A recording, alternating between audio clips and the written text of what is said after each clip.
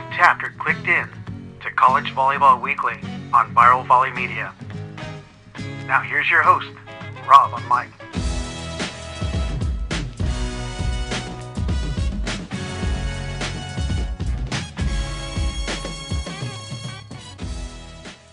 Good day, everyone, and welcome to, well, it's kind of a little early, but it's a 2023 episode of College Volleyball Weekly. We've got the new look crew on board. But before we say hi to our old and busted guys, let's say hi to the new guys. That's Brad Rostratter, first-year coach at UC San Diego. Theo Edwards, CSUN, Cal State Northridge, if you're not familiar with that, or the old school San Fernando State College, as it used to be back in the day. So, hey, gentlemen, all of you, thank you. And thanks for taking time to your winter break and training to jump on to College Volleyball Weekly for a semi-preview episode. Rob, are you painting your studio? What's going on, buddy? You know what I mean? What's up with the backdrop right now? You know what I mean? Well, the Newport Studios is kind of a mess because I had to use it as gift storage or hiding from the kids. So Nice. I've got to throw the backdrop up. Right. Sounds good. I thought you were going all Jackson Pollock on us. It looked a little crazy then. Well, hey, you got to ask the new coaches, though. You've been in a few months into the position. What's it been like, in like 25 words or less? We'll start with you, Theo. Sure. I would say it's been interesting. It's been a bit of a whirlwind, especially the last month. Obviously congratulating Jeff Campbell on a fantastic career and, the things that he accomplished here and where he's placed our program for the future is pretty exciting. And then, for myself, just taking things to a different place, coming up with a vision and figuring out what my goals were and figuring out what the team's goals are and trying to make something that happened that's special. Yep. How about you, Brad, jumping from OC straight in the middle from Costa Mesa all the way down to San Diego? That's a tough drive. Yeah, it was a tough hour drive down the 5, but it's been unreal. And it's been paired with me getting married and lots of other good things going on in my life as well. So the exciting fact that I get to move my wife down to San Diego, where actually yesterday was moving day for us. So we had a busy day getting the U-Haul packed up. And then getting with the guys has been so awesome. Just a great group of guys. They're eager to get in the gym, eager to train, eager to get back this spring. And we just couldn't be more stoked to start getting after it. Awesome. Well, I was going to say, have the old guys give you guys 2 bits of wisdom. We have a surprise guest coming on board here. Nice. One of the older crew of College Volleyball Weekly happened to be in Southern California, messaged me late last night. And, what's he do? He leaves men's volleyball. You leave men volleyball to get a national championship, the player of the year, and all these accolades. You're like, hey, guys, suck it. I got a natty. Whoa, how about you I guys? didn't say that. Dave, I had to come on and make sure that you guys were doing all right. And, you guys could still figure out the recording, and now Brad and Theo are joining. It took 2 people to replace 1 person. That's crazy. Well, we thought you were going to make an announcement and said you're with all the openings on the men's side at one point that you're going to come back in or something. I left. Now I'm coming back. Yeah. New program starting up. D3. Here I come. Well, that is David Hunt, Associate Head Coach of University of Texas, a 2022 national champions on the women's side. We knew you missed the men's side that much. So thanks for coming back on. And what are you doing in Anaheim?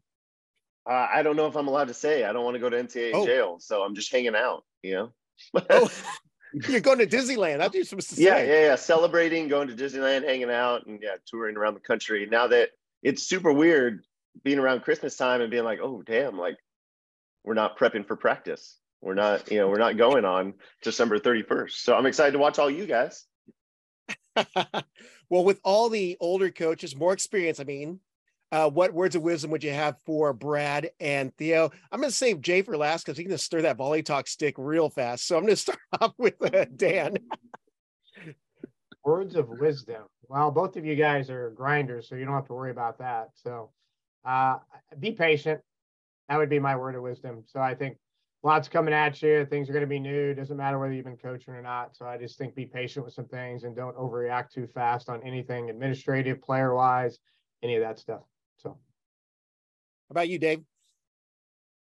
Ooh, Yeah, Brad, you don't need any of my advice. You already got it figured out, so you're doing a good job. And Theo, you've been doing a great job at Northridge for a long time there. So I know you've been carrying a big load, and obviously the administration feels real confident in the work that you're doing, because yeah, right away they just said Theo's our guy, which was cool to see. So yeah, you don't need any of my advice. I thought you were going to tell him to show up on more Pella commercials. I thought you were going to tell him to go to the women's side to go get a national championship. I thought that's what you were going to do. Yeah, that worked out well. So yeah, go find a place that has a lot of talent and get them to offer you a job. And yeah, that's good. Hey, Rob, Dave's still young himself. Do you know what I mean? So I don't know. What is he, like 30 still himself, you know, in terms yeah, I think I'm going to get the 30 under 30 award for the 19th time. So I'm really, really Kiss of death. Nice. All right, Jay, I know you'll knock it out of the park. Not that these guys haven't already, but first of all, we all know why Dave is back down in Southern California. He is working on his handicap. I heard he got down to a 3. Yeah. If I'm not mistaken. I heard from one of our fellow golfers that joins us when we go out recruiting. But first of all, congratulations, Dave. I know that was a huge accomplishment and super stoked for you. And I know we're all rooting for you in the years to come. Listen, I'll be honest with you. I agree with Dan and Dave.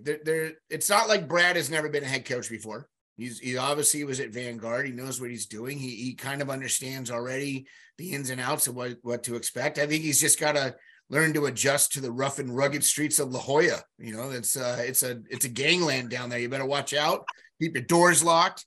You know, hide the Porsche inside the garage. Don't leave it out in the driveway. And then Theo, I mean, listen, Theo, we all know in the last number of years, Theo is being groomed for that position. At least we all hope so.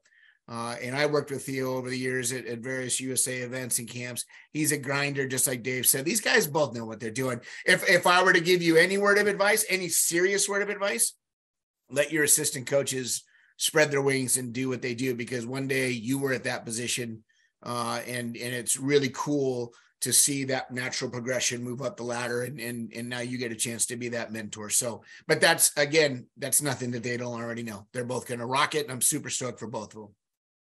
Excellent words of wisdom from the old guys. Like it. Hey, with that, let's jump into our first segment, which is new coaches. What the heck happened last year in D1, D2? I mean, when I went through the list, you got Pepperdine with Winder, Loyola with Hawks, Long Island University with Kai Dukem, Matt McManaway at North Greenville, Brad at UC San Diego, Theo over at CSUN, and Adam Nibsinowitz over at Sacred Heart. What's this trend happening here in men's volleyball, guys? We'll start with, let's go with Brad in this one first. Yeah, I mean, it's just been a weird time. And especially like looking in California, you know, with the not too many jobs really ever opening up in the past, to have 2 jobs open up or 3 jobs open up within one kind of mid-year timeline is really foreign and really new. So not too sure what the result is of it, but I know Theo and I are excited about it. Winder's excited about it, and it's going to be really good for men's volleyball. Yep. How about you, Dan?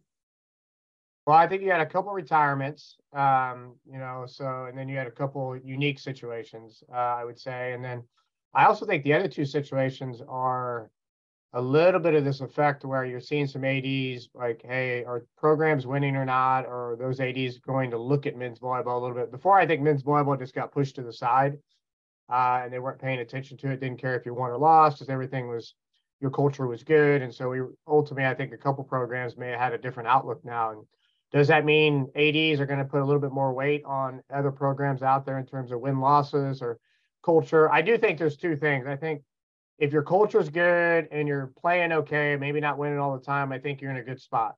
But if I think your culture is bad, you're going to have some issues, win or lose. You know what I mean? And you're seeing that not only on maybe some men's programs, but certainly on the women's side across the board in terms of that. So I think that's maybe a little bit of that effect in terms of that. But I'm just happy. One of the concerns we have is we have all these new programs popping up, and are there going to be enough good coaches to fill them? And so I think a lot of these places got some really talented coaches that are stepping into those roles, and, you know, a couple of them first-time head coaches, which is really good for the men's game in that sense. And that's one of the things that I think we'll continue to have some concerns about is just having some of those qualified coaches be able to step into those roles. So, yep. Let's go over to Jay. I'm going to piggyback on that. I agree with Dan. I think you're going to see in the next 3 to 5 years, if some big name programs start to become first time programs. And I'm not saying these are the ones, I'm just using them because they're the easiest to think about. If Texas? Michigan, if Oregon, if Texas, if Nebraska, if they were to start men's programs, you're going to see a lot more shifting starting to happen. You're going to see a lot more of the traditional programs where coaches maybe have been there for a while and maybe have gotten stagnant. All of a sudden, they're going to start jumping. And what they're going to probably do is bring their staff with them, which is what a lot of programs do on the women's side, because they're comfortable and they know how to work well together. And so, you start to see that happen. I think you're going to start to see a lot more shifting going on. Listen, when Dan and I got started in the game coaching years ago, there were no programs available. I mean, listen, I know Dan's worthy of any big name program, but he got onto the side with Lewis, found a place that he loved, a place that he could be successful, and he luckily stayed there. But that doesn't mean that Dan didn't have opportunities. We growing up never had anything. Nobody was leaving.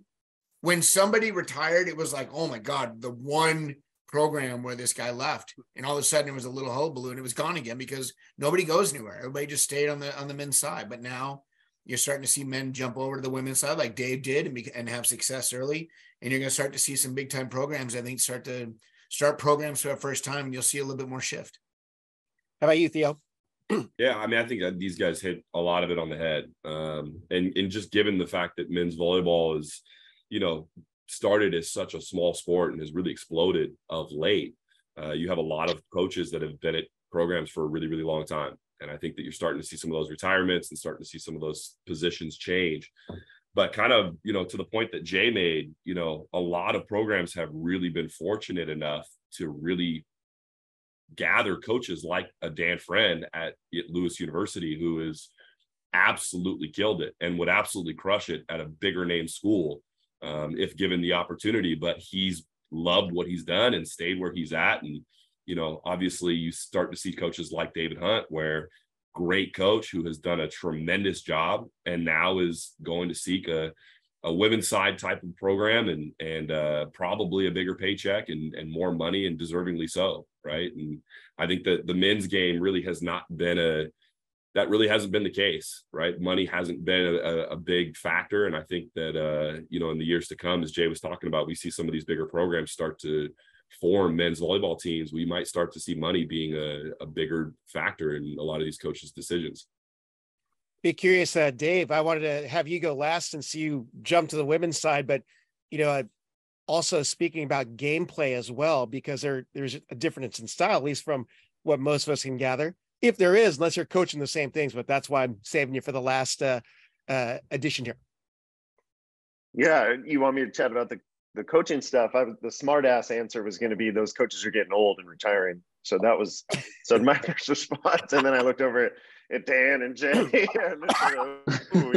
Theo and Brad look real young compared to you guys. But no, I mean, what people don't realize is just the quality of people that you have coaching men's volleyball, right? So when we're talking about culture and really it's just the development of the student athlete and the holistic approach that those coaches take.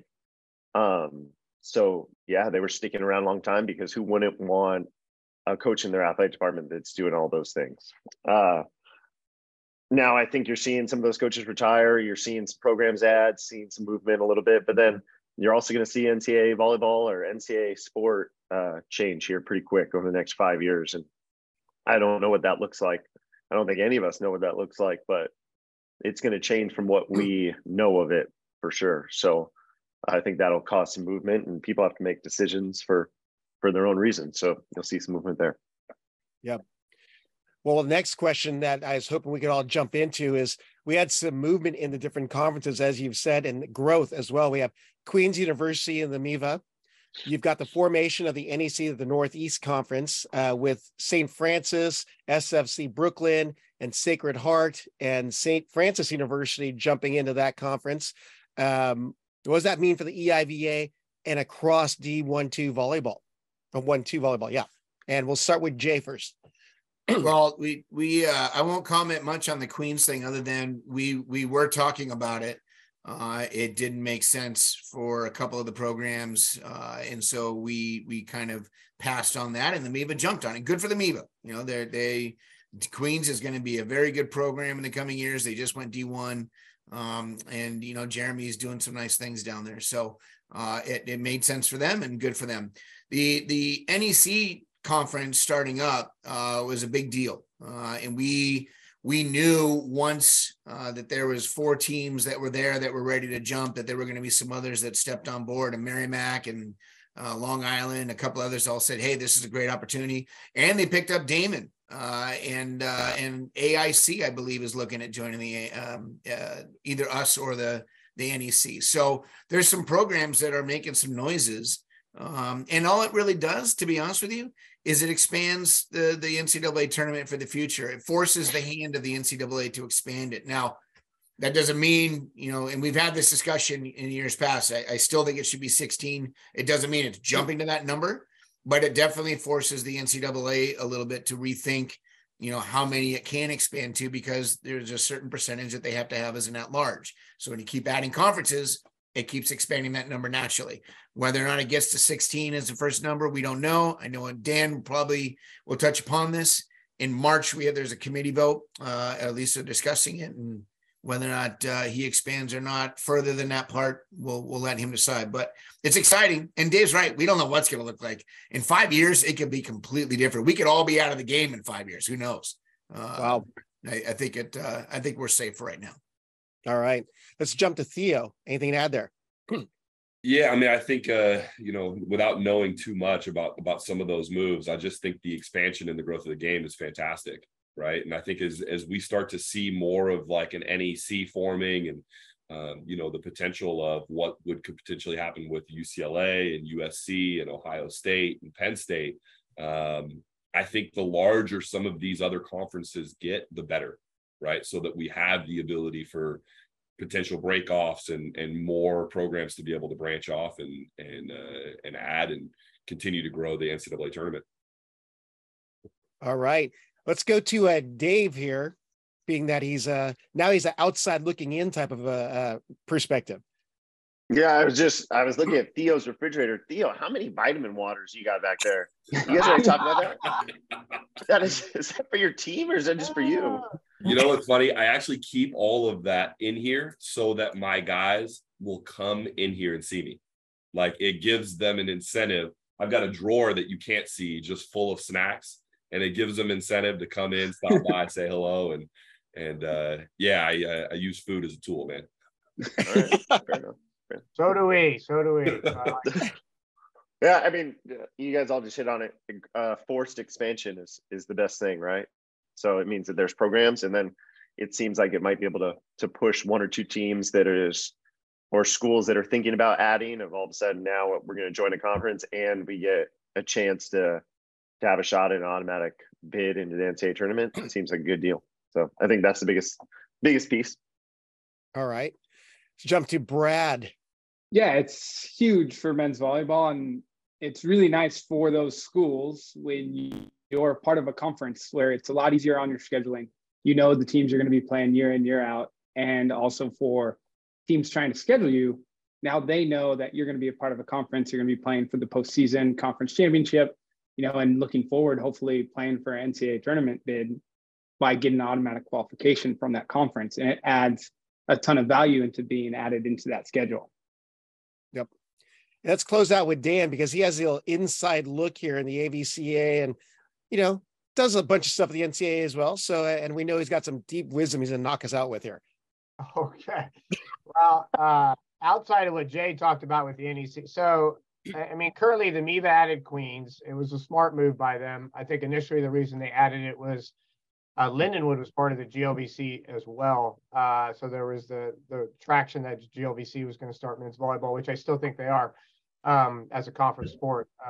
But I do think MIVA adding Queens, Lindenwood went D1, solidifies the MIVA with 6 teams, no matter what happens to Quincy, McKendree, and Lewis in terms of that, which was one of the things just as a league that wanted to happen in terms of that. I don't know if it's an ideal travel partner, but it is ironic that Jeremy is at Queens and Jeremy was at Grand Canyon when Grand Canyon jumped into the MIVA as well. But so that's just kind of funny with that. But and then with the GLVC, Rockhurst added men's volleyball, which is great for the league. It gives them another member, and currently there would be 6 teams. The hang up certainly for us and McKendree and even Quincy is that none of us want to sit 2 years out of an AQ, do you know what I mean, in terms of the tournament, because right now currently with the NCAA you have a 2-year waiting period, which St. Francis is going through with the NEC, and I'm really, really against that. And so, as well as I've told my president, my AD, and they're supportive of that. And so, but there are some affiliate programs in Thomas More and Robert Morris who are going into the GLIAC,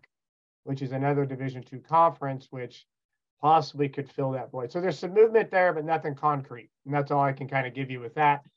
Do I think the GLVC is eventually going to add? Yes. Do I know that we're going to be part of it for sure? No. You know what I mean? And so I think there's some pieces there that have to get moving a little bit in terms of that. And so, and then the impact, these guys all touch base. Growth is growth, which is good. And as a lot of us have been part of the sport for a long time, I think we're headed in a great direction. It may sometimes feel like a snail's pace, but there's been more movement in the past 10 years than there was the previous 30 years. And so I think we're certainly giving boys more opportunities. And that's not just at the college level, it's the high school level. And so I think the tough part is we can't keep up with the demand. That's why the rosters are also loaded between 18 and 30 guys. You know what I mean? It's like all these guys want to go play. And even with the addition of the D3s, you saw 5 or 6 years ago, you saw all the D3s add. So all the rosters went down a little bit. Now there's more boys playing. So you're filling the D3s up, and NAI's got almost 55, 60 programs. And so it's just, you can't keep up with the demand in terms of that. And then I can go into the tournament. I think Jay touched base on it, but I mean, mostly in concept, it's been approved. Now we're waiting on the budget committee. So basically, a 12-team tournament, 4 regions, 3 teams at each spot. The winner of each of those goes to the Final Four. It'd be a 2-weekend tournament. It'd be really great. We know we need the expansion, but now it's got to go to budget. But there's that fear too, where it could sit in the budget committee for a 2-3 year cycle, like the women's beach did. And so hopefully between some administrators and some different schools that we'll get it on the docket sooner, and that'll get passed, and that'll help the expansion and growth in terms of where we're headed, which just breeds more programs possibly looking at it. So I don't know, I think that's everything. Anything I'm missing? See, there you go. Dan knocks it out of the park on the final answer here. But so with what you're saying, the 2-year waiting period, that means SIAC is up next in 2024 with an auto. Yeah, so basically that conversation happens with the championship committee. That it's already been in the hopper. That goes to the championship committee this summer, because that's when their 2 years will be up in terms of a waiting period. So you would be, no matter whether the bracket expands or not, they're going to get added next year. So you could see them do like an 8-team pigtail type. It's just our championship committee's got to get super creative then. So hopefully they don't have to do that. Hopefully it does get approved, because then they have to get a little bit more creative with how the bracket looks.